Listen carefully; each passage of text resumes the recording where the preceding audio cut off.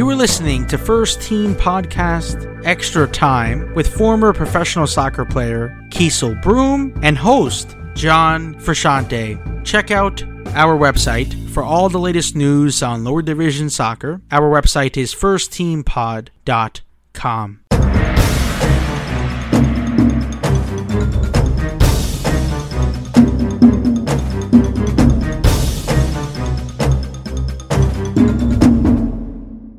Could be danger again. The shot parried away by Keasel Broome. The shot, and Broome with the excellent save. Another save. That's 3 in a row from Broome.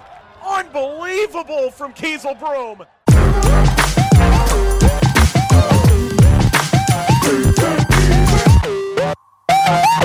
So Keasel, the Cosmos, they have officially announced that they will be going on hiatus. So as a former member of the New York Cosmos, how do you feel about that announcement? It's not something that I ever want to see happen, especially for such a professional organization that have done right by so many players over the last couple of years and such an iconic name in terms of U.S. soccer. It's tough. It's a tough pill to swallow.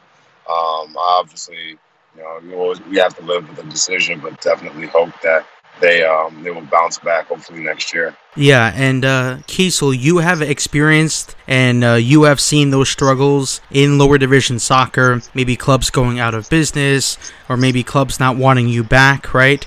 And you have to travel to and try to live in a different market each season. So to Cosmos fans, what would be your, response to them when we see our Cosmos players having to wait until January to hear that news that the Cosmos are not going to play? And I think the most important thing is that the Cosmos players, they never heard it from Cosmos management. You know what I mean? They never heard that from Cosmos ownership. They only heard that from Carlos Mendez, the Cosmos head coach. That's, in my opinion, I think that's disrespectful. So what would be your take on that one as a player that has played in lower division soccer? Knowing Carlos and knowing the organization, there was some type of pre-communication beforehand. And the only reason why I would say that, is seeing guys that sign over other clubs already, I feel like they wouldn't have signed for another club if they didn't know something else was going on previously. Because, I'll be fair. The Cosmos organization would have I feel like if I was within the walls, that they would have given them a heads-up notice. I'm like, hey, this is what's going to happen. We haven't announced it yet. Please keep it quiet. You guys are free. Contract are null and void. You can free to go negotiate with other teams. But I think, I wouldn't. Just from what I understand and knowing Carlos and knowing the organization, Eric Stover and those guys, it wouldn't be like a last-minute thing. They probably had those discussions earlier, and that's why you kind of saw other players getting signed by other clubs earlier on. It's tough. It's definitely not easy, hearing that your job was just – your position was pretty much just terminated. And there's really nothing you can do about it. Anything that was promised or whatever is probably out of the window right now. So it's tough to swallow, definitely. So Keasel, as a retired soccer player, are you happy that you don't have to, have that concern every single season on if you are going to have a job that year? Yeah, I'll be honest. I mean, even though I do miss playing, I do miss traveling with the guys and the locker room banter and the away trips and all that fun stuff. The uncertainty of not knowing where I was going to be or if I was going to play next year is awesome. Just because, I know, I still enjoy what I do in terms of the real world, I guess you want to call it, but not having the uncertainty or playing the waiting game for my agent to do something or whatever, and being able to really kind of focus on the financial side of things is great. And that's I think that was probably one of the main reasons why I stopped playing, was because of just the consistent uncertainty of not knowing where the next opportunity was going to be or if it was even going to come. And for the New York Cosmos, the players, their contract was up in November, right? In mid-November. So for fans that think that they get paid 12-month contracts, they don't, right? It's 5-6 month contracts. I believe in the NASL it was 12-month contracts, and that's why players were very upset when the league went under, because that was their second chance, that was their second opportunity. If they couldn't make it to Major League Soccer, that was their chance, I guess, to earn MLS money, right? But not play in Major League Soccer. And for those fans, right, that don't understand, I guess, those rules in Major League Soccer, I guess what you were trying to say there was that they basically hold you into that league, right?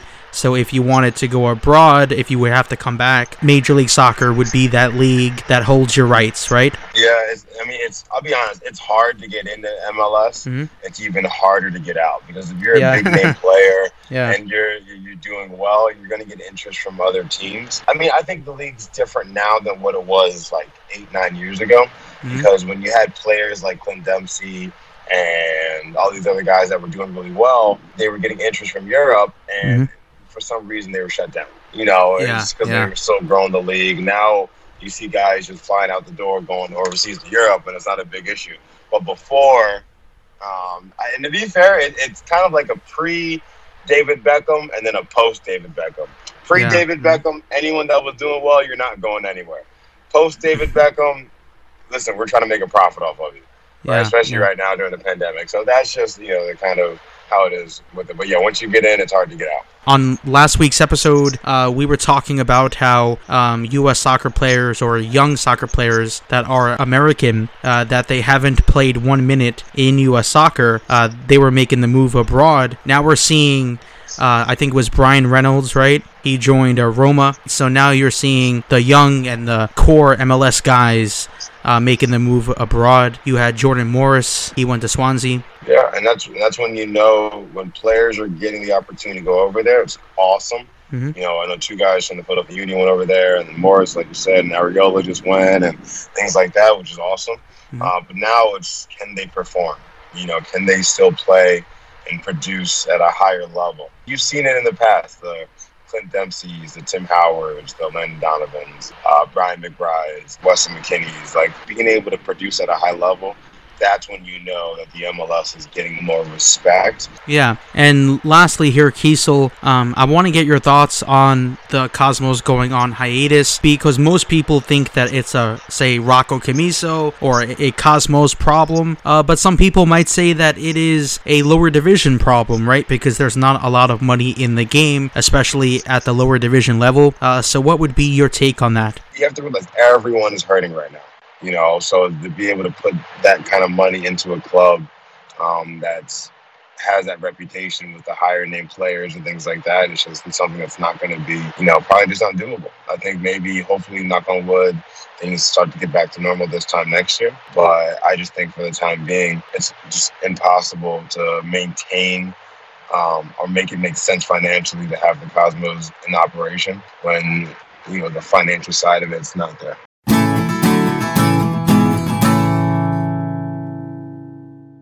Lastly, keep it locked at firstteampod.com. That is firstteampod.com. That is the one-stop shop for everything on lower division soccer.